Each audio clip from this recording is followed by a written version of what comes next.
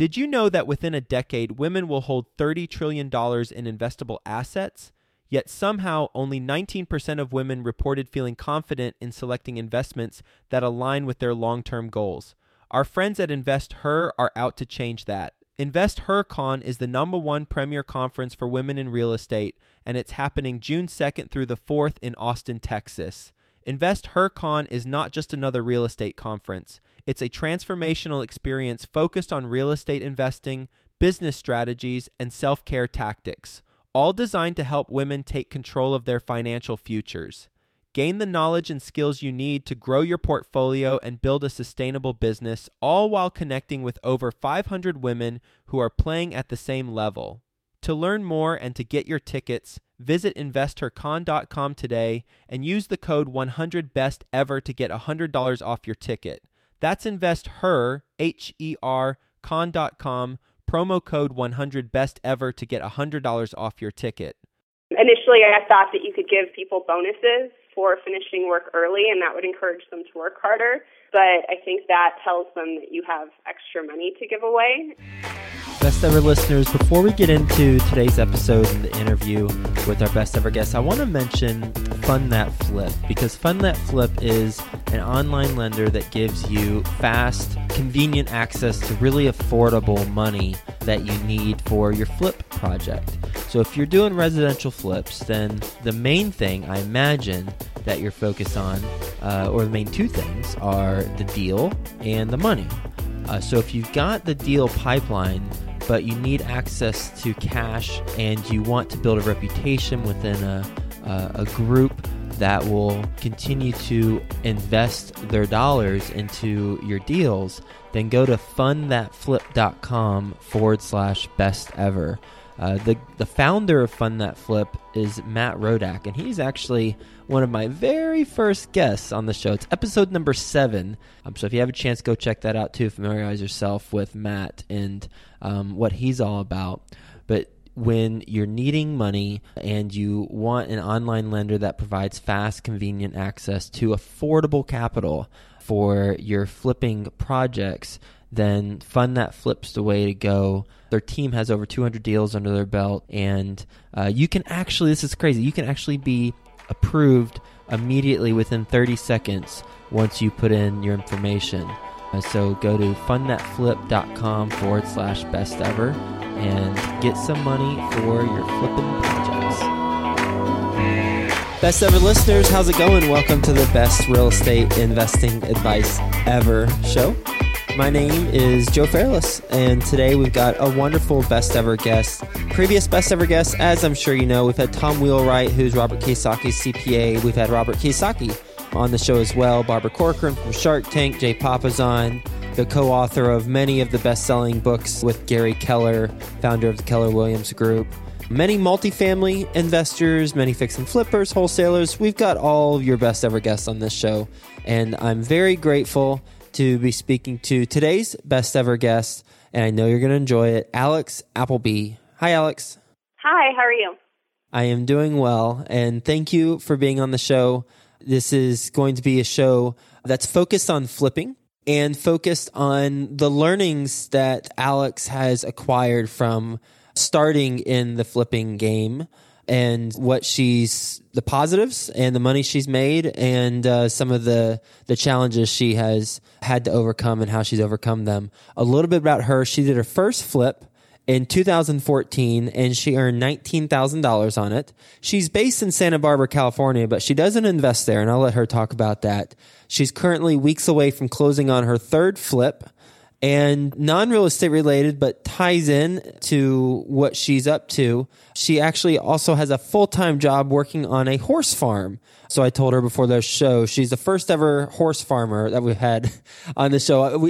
Recently we had someone who draws blood for a living, or at least as their side gig. And I actually used to work in hospital as well, so I used to draw blood as well. Oh, well, now you're just showing off.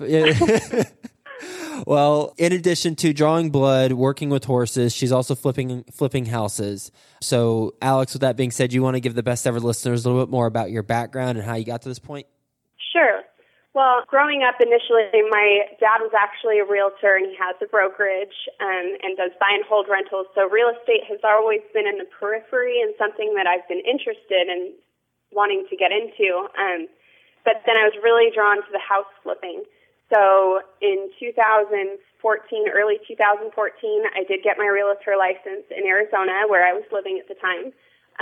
With the goal of flipping houses, and I spent years reading about house flipping, just picking up real estate magazines and looking what was for sale around me, and finally decided to take the plunge and get serious. And it still took me a few years to get going, but the initial step was getting my real estate license.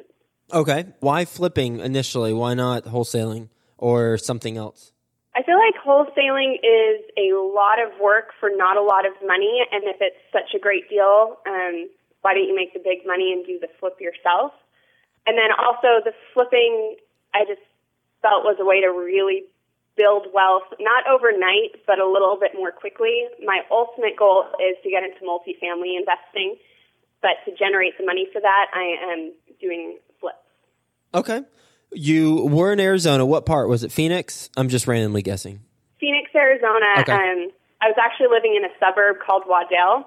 My first flip property was Central Phoenix. The second one I did was about 10 miles away from that in Scottsdale. Okay. Phoenix and Scottsdale were the first 1 and 2 flips, respectively. How did you learn about the first flip, and what can you tell us about it as far as the numbers go? As far as the numbers go, I purchased it for $104,000. It was a Fannie Mae Home Pass property that had actually been on the market quite a while. It was just sitting there. They had it listed at, I want to say, in the 140s originally, and they had just dropped the price to 120. And just because I would go all the time on the MLS, and before that, just on things like Realtor.com, and was looking at homes for sale in the area, and I had actually had my eye on a couple other properties before I found this one. I saw that one online. I ran the numbers for it. It looked like a good deal. Went out to take a look at it. Thought it was a little bit still overpriced in the 120s. It was in pretty poor condition, but I also saw opportunity because it was 1,500 square feet, but only 2-bedroom, 1-bathroom, and that's a lot of square footage just to have 2 bedrooms and 1 bathroom. So sort of priced out the numbers, and I already had numbers from other properties that I'd run numbers on as far as the construction costs. So I had a pretty good idea of what I would be spending and thought there was a lot of room to add a lot of value based on what 3-bedroom, 2-bathroom homes were selling for in the area. So purchased it for $104,000, sold it for $210,000. Let's see, it took me about 6 months. What were those numbers? Will you say that again?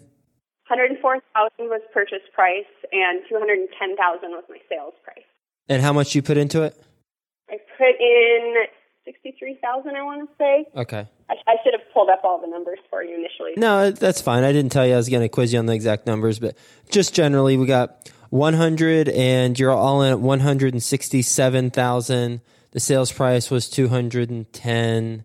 So 67, 70, so about $40,000 there. And you said you made about $19K on it. So where did the 20-ish thousand go?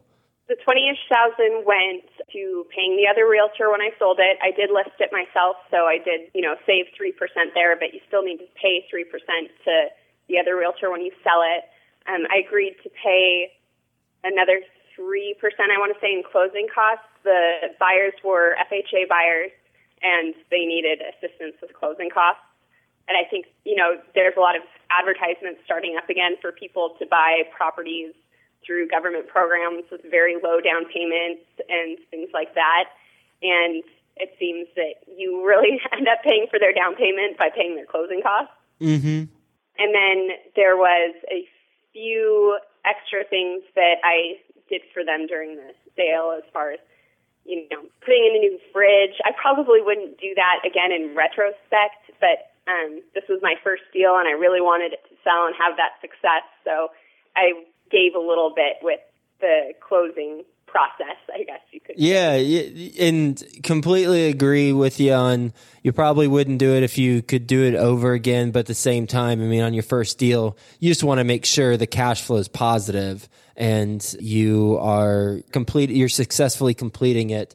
But what are some of the things that you gave to them as part of a concession? You said you put in a refrigerator?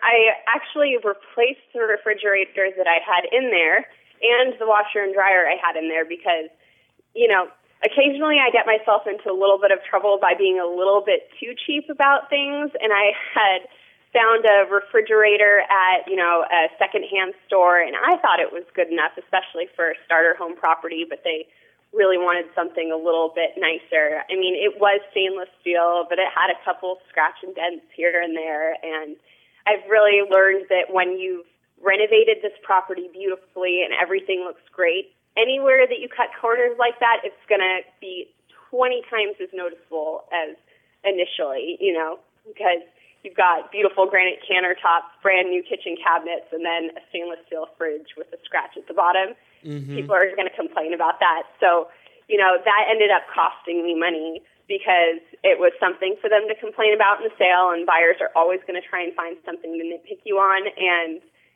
being new to this, I, was very ready to sell it and sort of gave in a little more than I should, but, I really shouldn't have been cheap in the first place and put it in a fridge like that. I should have just gotten a nicer product to begin with. So next time you'll just renovate it so that there's scratch and dents all over the house. That way the scratch and dent appliance won't stand out, right? Yes, that sounds like a wonderful strategy. No, actually, my next flip, I bought a very nice fridge. It was still a used fridge, but you couldn't tell, and just spent a couple $100 extra, and it ended up saving me, and they had no problem with the fridge when I sold it. What were the numbers on the second deal? Second deal was not as successful, and I can talk about why. That's the one in Flagstaff? No, this was Scottsdale. Scottsdale. And this was a really good case of me getting in my own way again, and I'm new at this, so I look at all of these sort of as like a college education, and if I get out of it with my money, great. My ultimate goal is to make a lot of money, but you really have to do it and have the experience because, I read about all of this for years and, thought I was so prepared going in and I'm not going to make mistakes, but you don't know what you don't know until you do it. So anyways, this flip, we bought it for $320,000. Which was an okay purchase price, and I sold it for $437,000. And again, I paid people's closing costs. I had sort of put myself in the situation where I needed to get out of it really quickly, which is, just a huge rule. You don't want to do that in your flips and put yourself in a weak bargaining position, I guess you could say. Then a couple of other factors occurred. It seems like the area in Scottsdale that this property went from having a very low inventory to an extremely high inventory when I put it on the market. For example, in this subdivision, there was 36 properties, and in the past year and a half, only 2 properties, with the exception of mine, had come up for sale and sold. Which for Phoenix is very few. Well, the month that I put it on the market, just in that little subdivision, there was like 4 or 5 other houses that all of a sudden came on the market as well. Wow, yeah, they just flooded the market at the same time. How long did it take you to flip the property? That one took me, probably like 8 months, which was unfortunate. The renovation really only took me 3 months. And then that obviously becomes a huge problem and essentially ate up my profit. And the thing that saved me is that I purchased it at the correct price. If you go into the flip and you buy correctly, it can make up for a lot of your own mistakes that you make along the way. If you pay too much in the beginning, you're fighting a losing battle, I think. If I had gone into this property and paid, $350,000 or something, it would have been a disaster. I would have lost money. So, yeah. In a way, I think your numbers are your numbers. You can't really fudge them to make them work. They're black and white. The really difficult part of flipping houses, I think, is the management of people, and that goes from not only managing your subcontractors, but also managing yourself, because you have to kind of be strict with yourself and go, no, I'm not going to try and make this deal work, or I'm not going to fall in love with this property, you sort of have to distance yourself from it, and then also manage the other realtors from things like I mentioned, not giving in on closing costs and things like that. That's really the harder part of flipping, I think. Let's dive into some of these points that you made, because you made some really interesting ones, and you've mentioned some interesting things that piqued my curiosity. But before I get into those, how much did you put into this Scottsdale property? You said you bought it for $320. You sold it for $437. So quick math, $117,000 spread. How much did you put into it? I put in $74,000. Let's see, $74,000 and some change there was my renovations cost. I paid the other realtor on the sales end. I think he made just over $13,000. I also, again, paid $7,000 in closing costs. So there's me getting in my own way again. Also, another mistake that I made here was because I got desperate to sell it, I started dropping my price, and it put me in a really weak negotiating position because I went from having it listed at $460, which was actually reasonable based on my comps and also based on the other properties that ended up for sale in the neighborhood. For example, the property behind me was on the market for $495 and didn't even have a garage, and it was on the busiest part of the street and things like that. And this is not to say to base your comps off of what's for sale. You need to base your comps off of things that have actually closed. But there was another property in the subdivision that had actually closed for $465, and so I was reasonable asking for $460, but I got so desperate to sell it that I just kept slashing the price, and then I think people pick up on that weakness. Yep. And I actually had an offer the first month on market. Oh, no. Oh, I know. This is where I kick myself today. The offer was for $437.9 and no closing costs and a very quick close with an extremely well-qualified buyer. And I was just like, oh, no, that's too low. I'm going to save it because I think I'm justified at a higher price, or I'll come down to $450, but I'm not going to $437. So quickly on the market, thinking, oh, I'll have tons of offers. And then all of a sudden, you know, like I said, there was a ton of houses for sale on the same street. What month were you in? This was March. March. Yeah. March is when all the houses go on the market. I know. It's terrible. March and April. That's whenever all the activity's happening. I should have known that. I should have just paid attention to this and taken that good offer. And I think sometimes it's better just to get out of the property if you have a decent offer, because you really don't know if you're going to get another offer in a week or two. You can't assume that. And I was a little bit cocky. That's what had happened on my first property, was that I got multiple offers within the first month and, you know, got what I wanted for it. So, you know, have to be humble and learn my lesson. And then it was really stupid of me to drop the price to $437 with the justification of, oh, I got that offer. And I knew it was a bad idea when I did it, but I just got in my own way, kept with it. Occasionally I get on a track, and it's hard to get me off that track. Well, you still made about, what, $20,000 or so? No, after everything was said and done. Because I, you know, put money in, some of my own personal money and not borrowed money into the property as well. So I got that back out. So I think after everything was said and done, we're like 15, and then I gave most of it over to my lender and, you know, came out basically as a break even. Okay. And how did you get the money to purchase it? I mean, you initially paid $320,000 for it. Plus you had $74K in renovations. So you're talking, I mean, you're creeping in on $500,000 worth of money there. Where'd you get that from? I am, and both of my splits have been through private money, lending through a family member. It's actually my dad, so I'm very grateful. And I think people are initially very quick to write that off as, oh, your dad's just giving you money, this and that.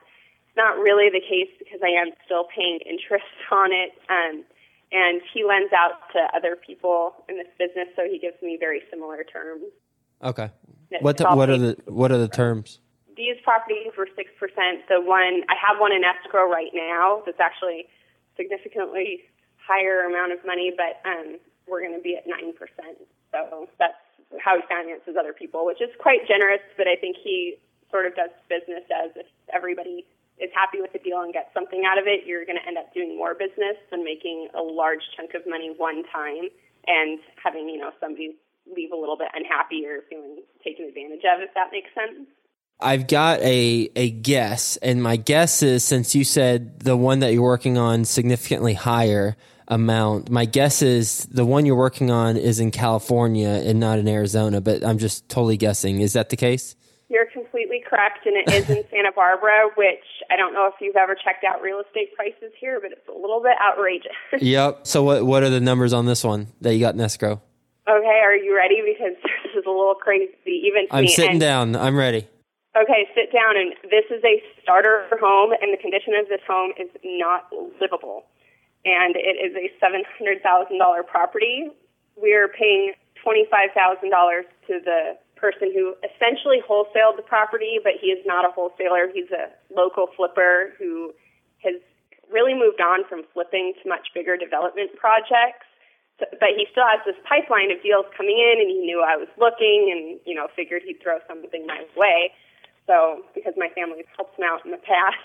So I'm very grateful, and he's making $25,000 right off the bat, which is great for him. Sales price, we're looking at $899, and this is really a quick job. We're, fixing the roof, fixing the windows, putting in new kitchen cabinets, paint, doors, baseboards, but not changing layout or anything nearly as expensive as my first project. So looking to sell it for like $899. That's the goal. We're in escrow. We should close this week or early next week. We will see. And how much do you anticipate the fixing roof, windows, paint, doors, baseboards stuff to total up to? Let's see. Conservatively, I want to say that we're going to spend, I would love to be able to spend $40,000 on the property. I don't think that's realistic, so let's just say it's going to be closer to 60 because it always goes over with unanticipated expenses.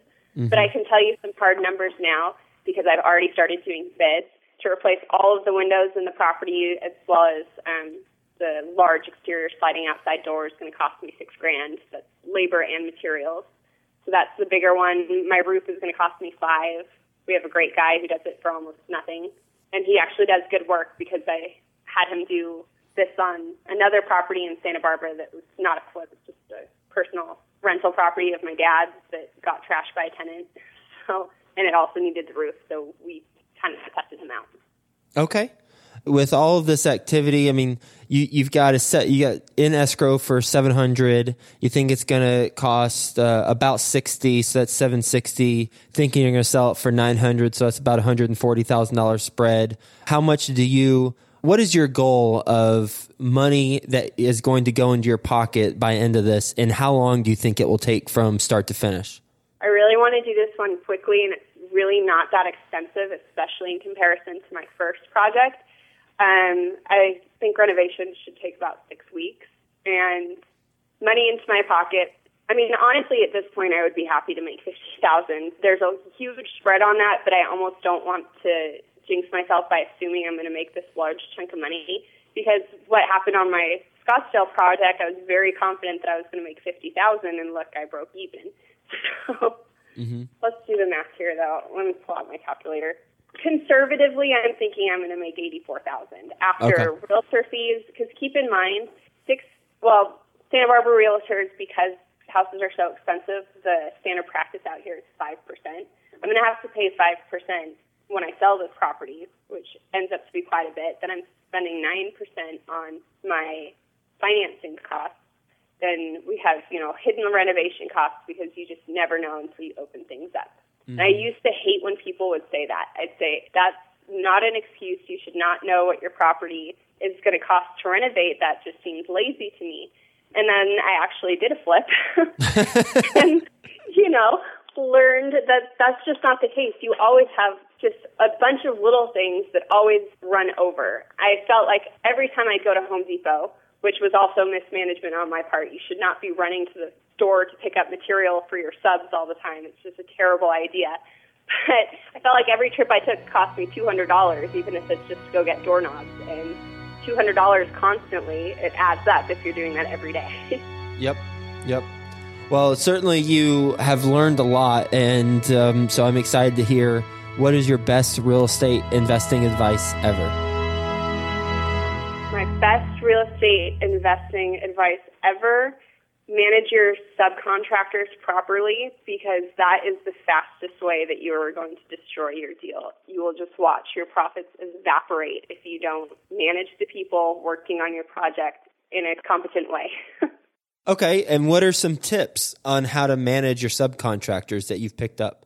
Tips on managing my subcontractors. One, I go with subcontractors. I do not get a general contractor, because you are going to be going to the property to manage your general contractor, so why are you paying him to bring in other people? You can do that yourself if you're going to be there anyways.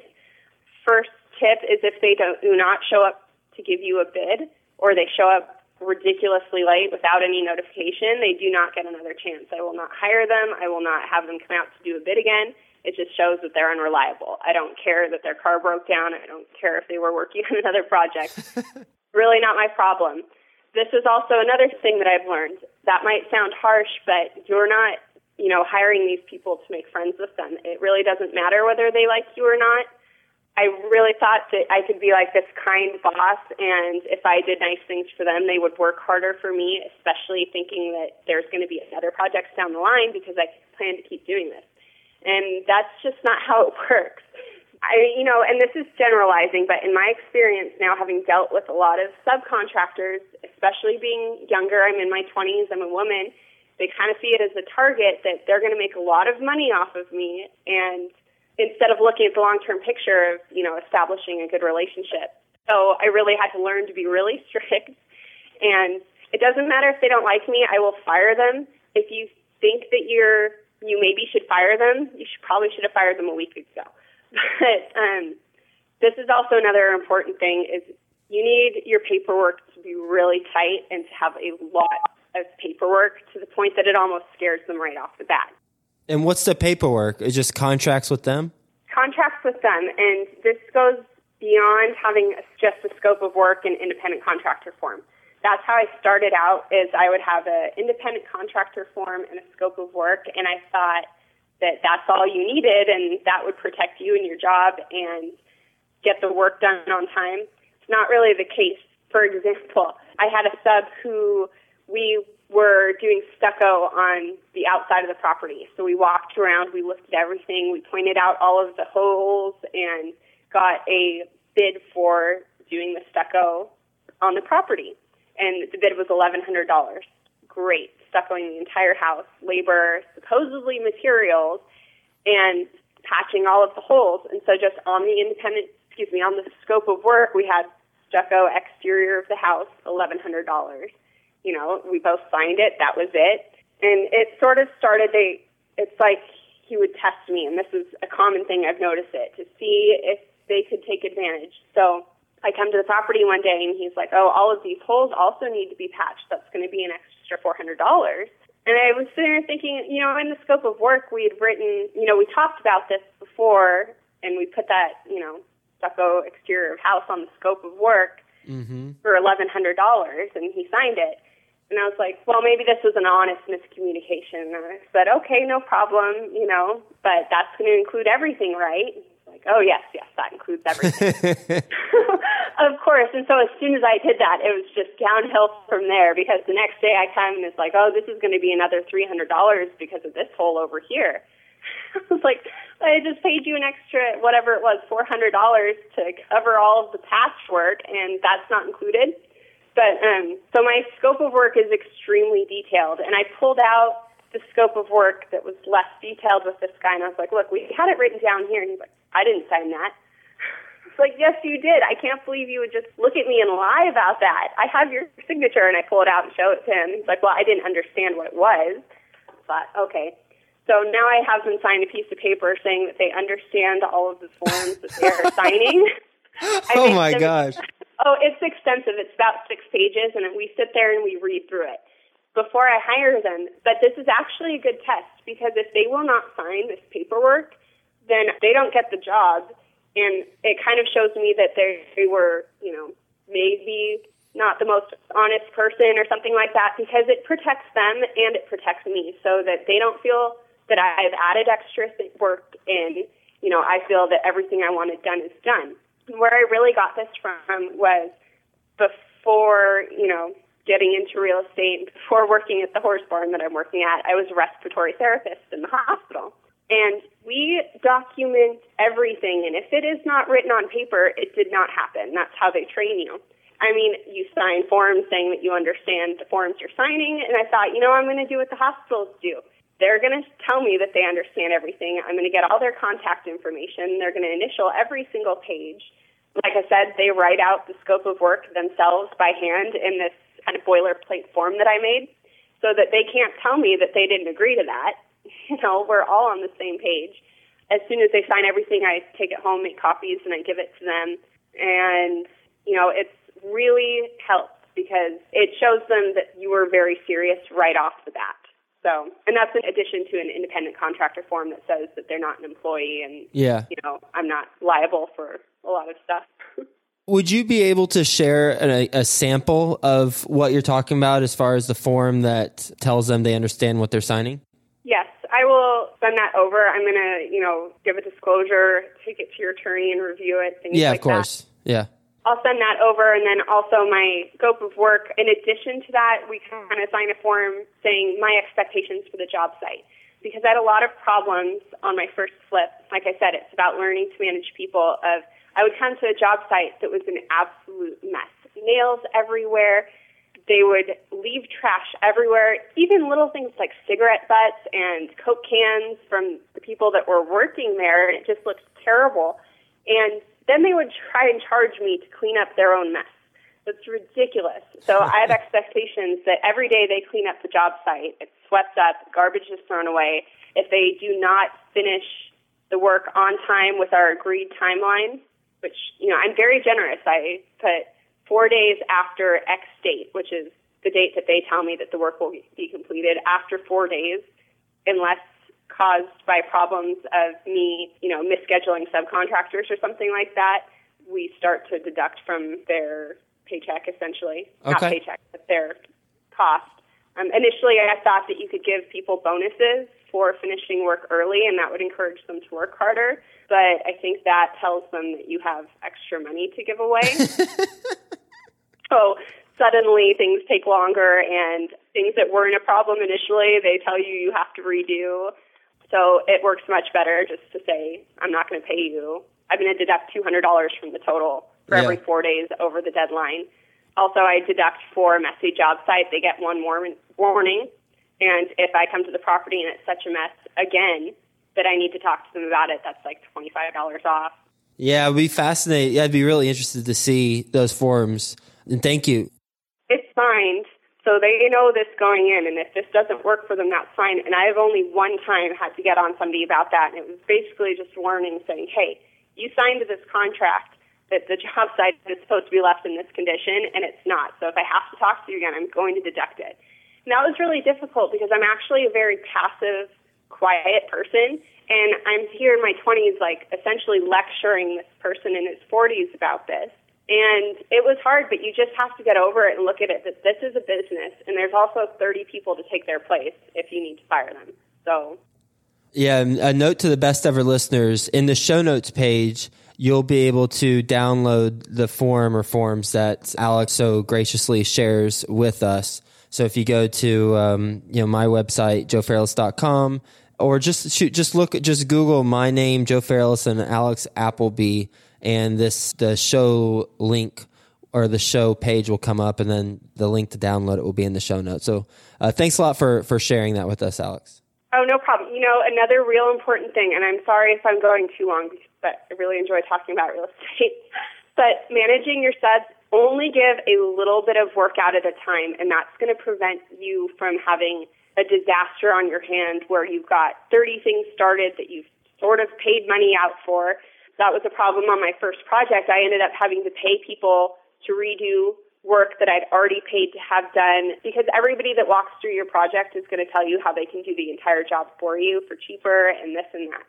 I used to buy into that, and I'd say, okay, great, well, you can do this, this, this, and that. I don't do that anymore. I even occasionally have my painters bid out separately painting the walls and painting the baseboards. Just to the point that they know that I will bring somebody else in, and it also makes it easier if their work becomes poor or unacceptable to you. You've already got other people that you can bring in. It's not going to delay your job for that long. Good tips, all good tips. And I've been taking notes and we'll summarize them at the very end. So thanks again for giving some very practical real life examples and advice. You ready for the best ever lightning round? I guess so. All right. Well, I guess we'll do it then. First, a quick word from our best ever partners. If you need money for your flipping project, then go to fundthatflip.com/best ever. You'll know within 30 seconds if you're approved or not to get money for your residential flip. Go to fundthatflip.com/best ever. Best ever book you've read? Jay Scott's Guide to Flipping Houses and Estimating Rehab Costs. Jay Scott's the man. You can listen to his episode. It's actually the second most popular episode that I've had on the show, and I've done over 400 interviews.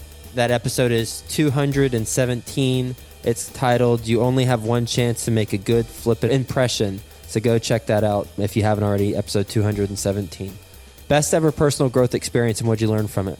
Finishing that Earl Drive flip, and then also all the mistakes that I made on my second flip. It just really taught me a lot of good lessons that I'm learning from.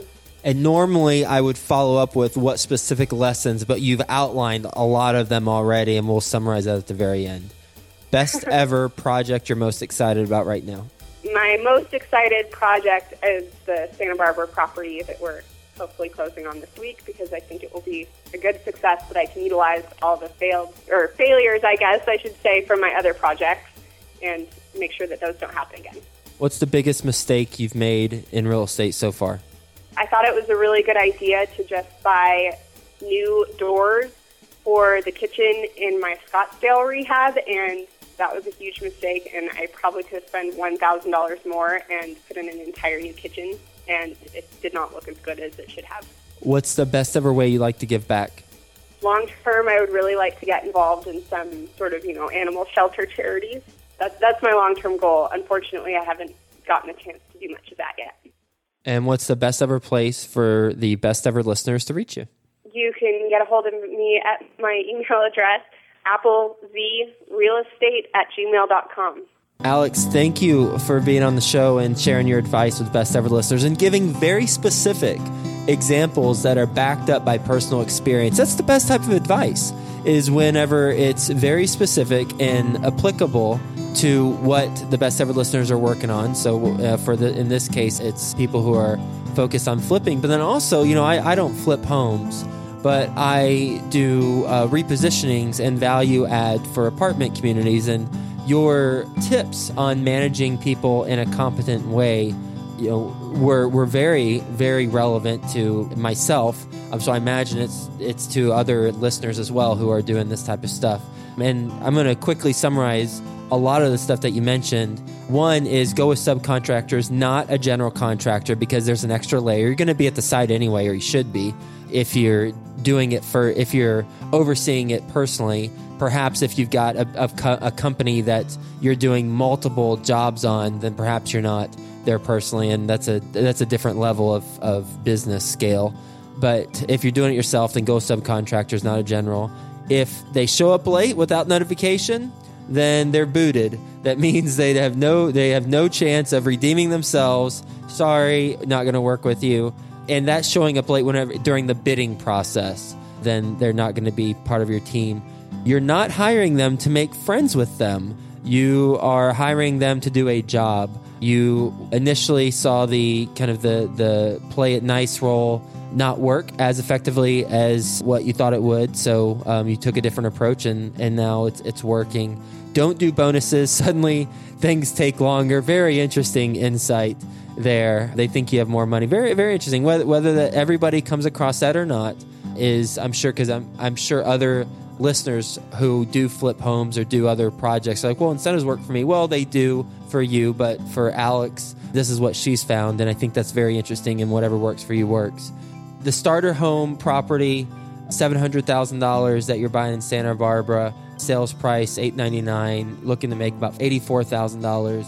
good luck with that. And thank you for sharing the Scottsdale example where you basically broke even and had a learning experience that didn't cost you money. So that's good. And now you're able to apply that to future deals. And then you made money on your first flip. So congrats on that $19K. And you walked us through the very specific numbers there. So wonderful conversation. Thanks so much for being on the show. And we'll talk to you soon. No problem. Thank you.